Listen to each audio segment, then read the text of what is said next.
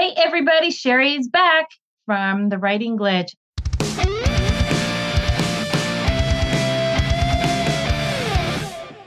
I am with Audrey Codner. She is a math tutor in Baltimore area. Welcome to the podcast. Thank you so much. I greatly appreciate this. How is everyone doing? Oh, it has been an amazing ride working on this project. I am so glad and so excited to learn more about you, Audrey. Could you share a little bit about what math tutoring means to you? Yes, it was my escape from the classroom, if I want to put it that way. I used to be a classroom teacher for 18 years, and just before the pandemic hit, I just basically decided it's time for me to go. And then I made the shift. I had my ups, I had my downs, but I definitely know that this is like the best decision that I made. And I'm able to help students not only in my state, but I also can help students throughout the United States, as well as Nairobi, Kenya, and Cairo, Egypt. Ah, that's amazing. International students. Isn't that what this world of internet has brought us is brought everything so much closer together. In fact, who knows if we would have ever crossed paths, even though we live, what, 3 hours apart without the internet. Exactly. Anyway, so you talked about a little bit about how you got here. What is unique about the way you help the students in math? I used to struggle when I was younger with mathematics. As soon as they put letters and numbers together, AKA algebra, everything just went crazy. So, no word problems, no. Fractions, no. No matter what happened, I just couldn't do it. Even my parents, when it got to that point, they were just like, we don't know how to help you. So I take a lot of that when I get my clients and just have the patience and be able to break down. So it's almost like I'm a translator between the child and the teacher. So it's okay, this is what your teacher is telling you, and this is the reason why you're doing that. And for me to be a former teacher of that subject matter or that concept, I can say, all right, this is what's going to happen next. And I can give those students a heads up. So then when it's time to get that instruction in class, they're like, oh, I know how to do this, or I've seen this before. And that recognition alleviates the stress and the strain. So when they go into the concept, they're perfectly fine.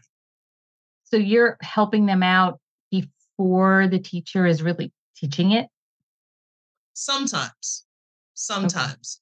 Like, for example, like everything has a sequence. So if they're learning like linear equations and they're learning how to graph a linear equation, usually the next step after they go through y equals mx plus b, like slope intercept form and even standard form, we know that the next step is usually the inequalities. So I start talking to them about the inequalities and say, you know, how you did this, you're going to see it in another light. And by seeing this and let me show it to you, all I'm doing is now I'm adding the shading. And the reason why you're doing the shading is because you don't want to pick each and every single solitary point that makes that statement true. And they're like, oh, okay. So it's like sometimes I like to give them those heads up because when they go into the concepts, because the concepts are a lot quicker now, it just seems like when they go into it, they're like, okay, Miss Audrey told me about this. So I'm not so anxious when it's time to get that new concept that's being taught in the class. Got it. Got it. So let's take this down to a little bit more granular level. Let's talk about one of your students. Don't have to reveal their name. Honestly, we don't want to breach confidentiality. But tell us about the success of one of your students, where they were, where they ended up, one of your tutoring students. What were some of the techniques that you used? Reason I'm asking that is so we can really give the teachers some little tools and nuggets to take away. So, first, especially with me being a tutor, I'm really into building the relationships. So we don't have to be the best of friends. And I know it's hard, especially for those that are in the classroom. You have 30 plus kids, and it's really hard to give that individual instruction. So for me, I have a lot of one to one, and then I also have a couple pairs of kids. And when I can think of one particular young lady whose mom was a friend of a friend, and they reached out, and she just was not very strong in math. She was frustrated. The first time I met, I said hello, and then she started to cry. Like, Oh, not just like a little tear, like the one tear that everyone sees in movies and stuff. No, it was the ugly cry. And you can like yellow. sense right away, you know, okay, what's happening? And she's, I just don't get anything. I'm stupid. Just every negative word possible without cursing, she basically shared in a matter of less than 2 minutes. And then I just basically said, look, I'm not here to judge. And with me being a tutor, I just really basically take each moment at a time. And I said, look, if you're not comfortable with me, guess what? I only get, let's not even say I get paid per session because some people like to pay for the whole month. So that means you're stuck with me for that whole month. So I'm just like, look, I get paid per session. If you don't like me, if you don't think that we're going to get along, you don't have to ever see me again. And that's perfectly fine. You don't have to worry about anything. And the first 3 sessions that we had, it was like you can tell when she starts getting frustrated. And like you can see the tension in the shoulders. You're not leaning forward. They're mostly leaning back, just all those little That cues. posture. And you're just like, okay. And after you get to know a kid, usually it takes me like a session. Once I get to know them, I'm like, okay, are you feeling overwhelmed? And then the waterworks came. And I was like, okay, if you need to take a moment, please. And then we talk at the end. At least I got that opportunity that I can do that. But when you're in the classroom, it's hard to do that. But as the years go on, it's always, I can remember the kids in the classroom, the ones that really just plucked your nerve a little bit, ended up being at the end of the year your favorite student. I know we're not supposed to have favorites, but it always happens because they were trying to test you. Yeah. They're also So, testing themselves. They're trying to figure out how to win not just you over, but themselves over as well. exactly, because they're going against so much. One, they're probably not comfortable with math, period. Now you're trying to introduce another concept. Two, they were probably used to their previous teacher because that was their familiar, that was their comfort zone. And now all of a sudden, here comes some new random person. So sometimes it's like a matter of be human. Like you are not a robot. You're going to make mistakes. And for me, I tell the kids, I make a mistake. And if I make a mistake, I'll call myself like, hey guys, I just screwed up. Where did I make a mistake at? And it freaks the kids out because they're like, teacher making a mistake? Yes, it happens. I'm a human Yeah. being. That's what happens. But they And think that sometimes you're just a human calculator. yeah, sorry about that. I overrode you. Sometimes I like to make those mistakes with the kids intentionally and Yes. watch their eyes because they just think they have this misperception that adults are perfect. Because they were told that if you need assistance, go to adult. So they think that all adults don't make mistakes. And when they catch them, like sometimes the kids are like, oh, you made a mistake. And they're putting it in your face. You're like, okay, I got it. Okay, all right. Okay, the moment's over. But when, to go back to my young lady, after a while, we just start working things, taking it step by step. And I know sometimes it's tough for some teachers because you know the content inside and out. You can do it in your sleep. But you got to remember that the kids in your classroom, this is their first time seeing it. And sometimes just being patient enough just to break things down, even though the curriculum guide would say, you have to be on this page and you have to be on here and here. Yeah, you can still teach and still instruct, but it's a guide. I always emphasize it. It's a guide. It's not set in stone. If you need an extra day to work about factoring, take the extra day. I'd rather have the kids have that day to understand it than me throw a test at them. They're all fail. And then everyone's looking at you like, what's going on in your classroom? So if you need that time, take that time. So the success of this is after we worked together for, I want to say 3 months, all of a sudden she started with an F or an E, depending on where you're from. And then she went up to midterm, she got a C.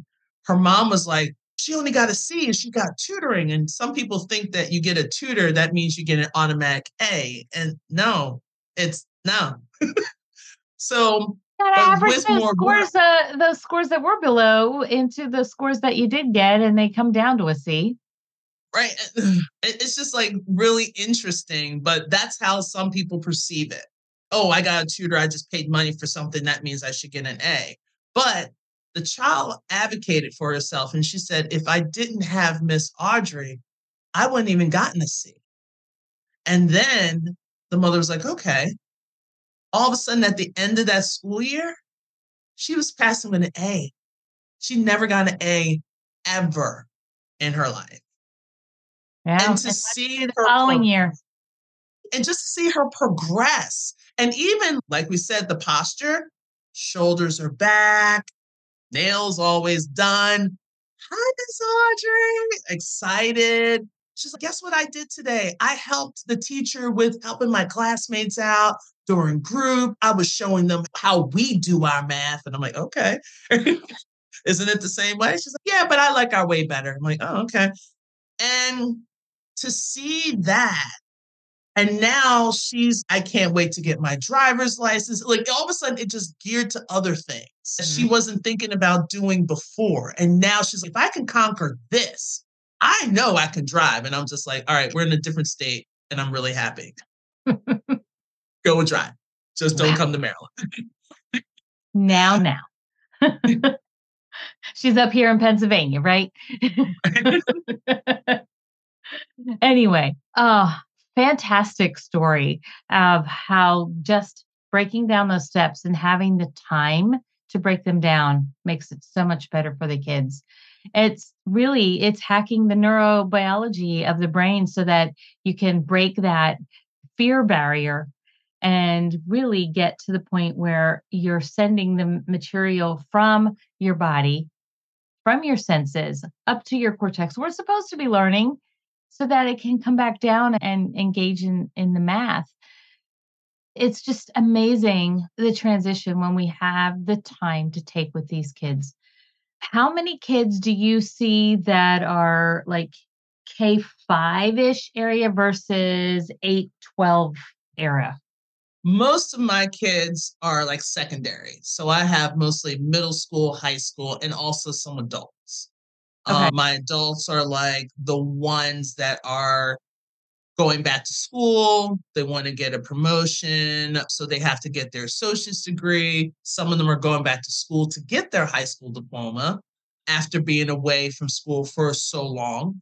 But then I have a couple mother-daughter, and there's this daughter-father combo that they're both working the same class, but one's at the college level and the other one is in high school, and I would tutor both of them. So it's just very interesting. So I don't really have too many of the younger ones, but I always keep hearing a lot, especially that transitional year between third to fourth grade. I don't know, like from third to fourth, once they get into fourth grade, all of a sudden it's like a major step up. And there was a lot of people that were looking for tutors last year for like fourth grade math. That also falls back into what happened 2 years before that and the nail that happened to everybody's education. Yeah. I feel for kids that just finished second grade from the writing perspective, since that's where my subject matter expertise is. Kids that are just finishing second grade this year never really had handwriting. of any kind because they took school at home in kindergarten and first grade. And Yep. so they're getting to school, and I know a lot of second grade teachers are going, how am I going to teach them how to write? Nobody, they don't know. They just don't know. So they're going into third grade this year because it'll be interesting to see what happens in third grade. We had the Hmm. same kind of effect years back when the government changed some of the early intervention, like the birth to 3 year rules. And I was then seeing them in kindergarten, first grade about that same time, that 5 year mark, where they were going, why didn't they help them and they didn't qualify?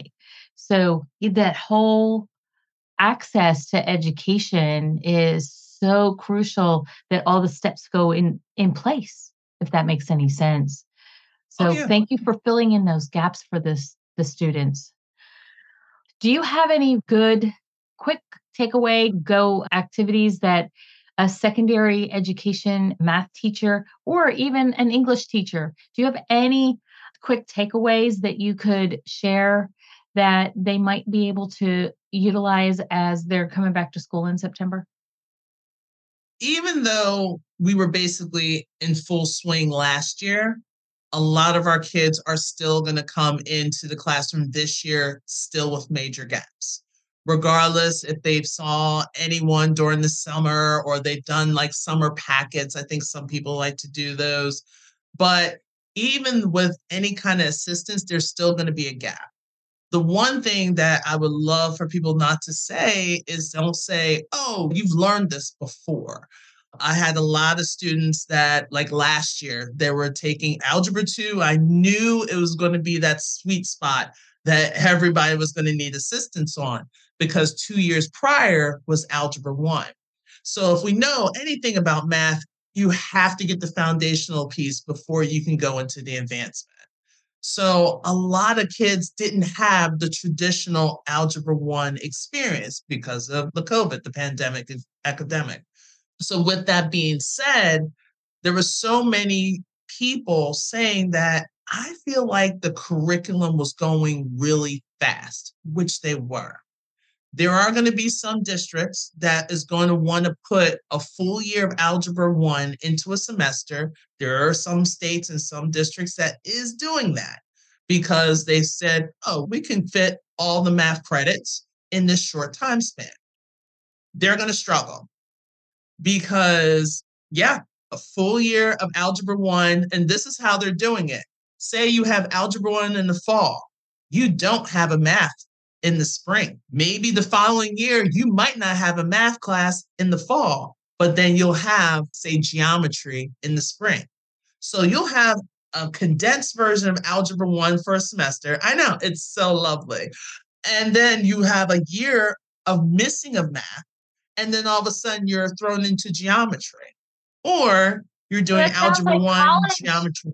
Yeah, that sounds like a college setup That's rather what they're than, trying to do. And it doesn't work for high school. And if we got kids that have gaps prior, and then let's think about our special ed population as well. It doesn't work. It's not going to work.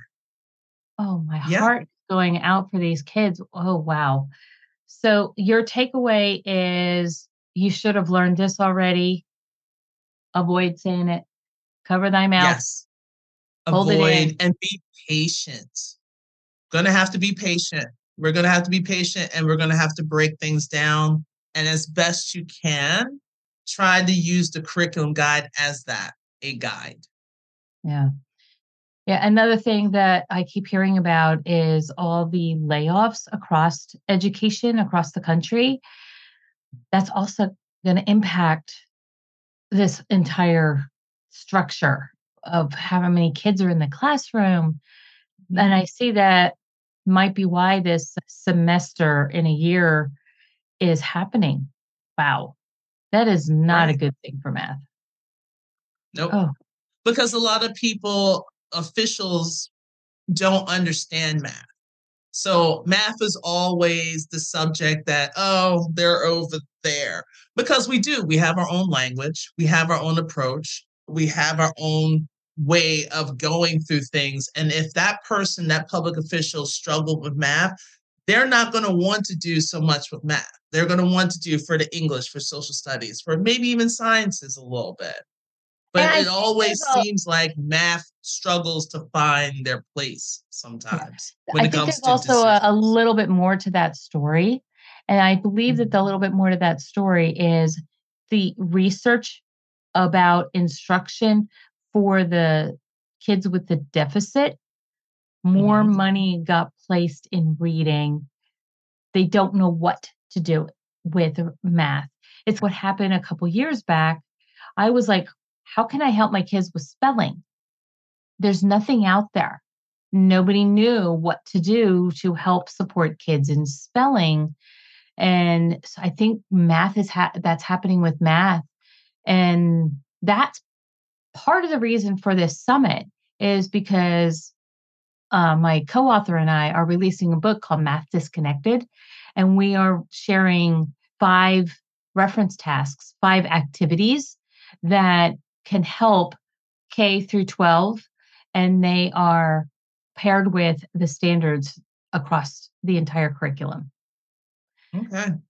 When that comes out, you'll be the first to know because you're part of this summit. I will make sure that you are aware of it. And then you can take a look at what are some of these activities. Now, my co author is a math teacher. So she has gone through and done a bunch of this research into the standards and how the Common Core math got started. And she talks about that stuff in the book, in addition to some of the other things. I came at it going, okay, so I'm the OT. I'm coming into the math classroom. I don't know what to do. How can I help you?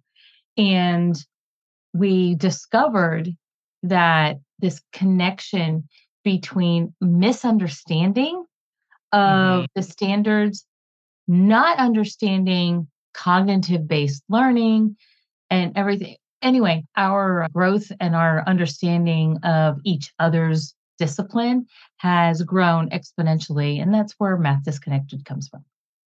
So I'm looking It's forward to sharing. basically that language. That's that terminology, especially the transition Yeah. from, let's say, for example, multiplication. When you're teaching your kids how to do multiplication, everyone uses the X symbol. Once you get into algebra, X is not the symbol for multiplication. That's why you'll see kids that will do 9x4 because they think the X is representing multiplication. So it's like how to get a little bit of that terminology meant early. So when they go to the event, it's not so foreign and Yeah. it won't stress a lot of the kids out. And then we have kids with the disabilities, with visual disabilities, who don't understand what any symbols mean. They don't understand what the A versus the one that you write A are and how they're all different from one another. And that, so they don't understand what is that symbol that is a square root? What is that symbol that is a parentheses? Why is it even in a math equation? It's supposed to be Exactly. in a sentence to block off a segment. What's it doing Right. over here in math? So this Right. confusion of not even understanding the connections between symbols and what they really are. These kids with the the impairments and visual perception impairments, not visual acuity impairments, they are really struggling. And we need to just make sure we break it down so that they understand them. Right. Yep. Exactly. Said. Yeah. I'm sharing this opportunity with everyone. Is there something that you'd like to share with the audience that can connect them to you? How do they find you? I am on most social medias. I just signed up for Threads, which is very interesting on Instagram. We'll see how it goes. It's like a newer version of Twitter. It just got released. But I'm on Facebook and Instagram and also LinkedIn. And I also have a couple podcasts that's on YouTube. One's called Two Tutors Talking, whereas I use it as a platform to help parents to introduce them to different types of tutors and to show them like, hey, this is where you can actually connect with some other tutors as well. And then I also have my From the Classroom to Online Tutoring, my Facebook group, where I help a lot of people that if they're thinking about ever becoming a tutor, like you can actually do this as a part-time if you want, or maybe even as a full-time, like I'm doing myself. And because we all know we're going to transition, that's what happens. Like sometimes we want to stay in the classroom, sometimes we can still use our academic skills to basically achieve. But most of them is all on a link called Solo to ACG Math Tutoring. And it has all my social media links on there. And we'll make sure that you have access to that in the show notes. Thank you so much for joining me tonight, Audrey. It has been eye-opening to hear some of that secondary ed since I spent a lot of my time in K to 2 and some of the impact. I always was one of those, I did really good at school math, but today, if I'd have to go back, if I wanted to go back and get my education degree, I'd have to take that praxis test. I'd be Yes. coming to you because I know nothing. I get the basics, I get the concepts sometimes, but Right. John Aaliyah will ask me a question and I'll look at her like, "What planet are you from?" And she goes, "Yeah, that one went over your head again, didn't it?" I'm like, Yep. and the connections that Yes. she makes, and the kids are making those connections. I'm still out there in, "What? Where did that come from?" I don't know, but I'm doing my best to really make that connection to the math, but I'm down there with that basic math. Give me K to 2 any day. I can handle that math. Not a problem. But here's the thing, we need that foundational because there's a lot of kids that probably didn't get it. So you are definitely needed. It makes my job way easier. Thank you. Thank you. Audrey Codner, it has been a pleasure talking with you today. This has been Sherry Dutter from The Writing Glitch, and you have been listening to the Emotional Kids Summit. Have a great day, everybody.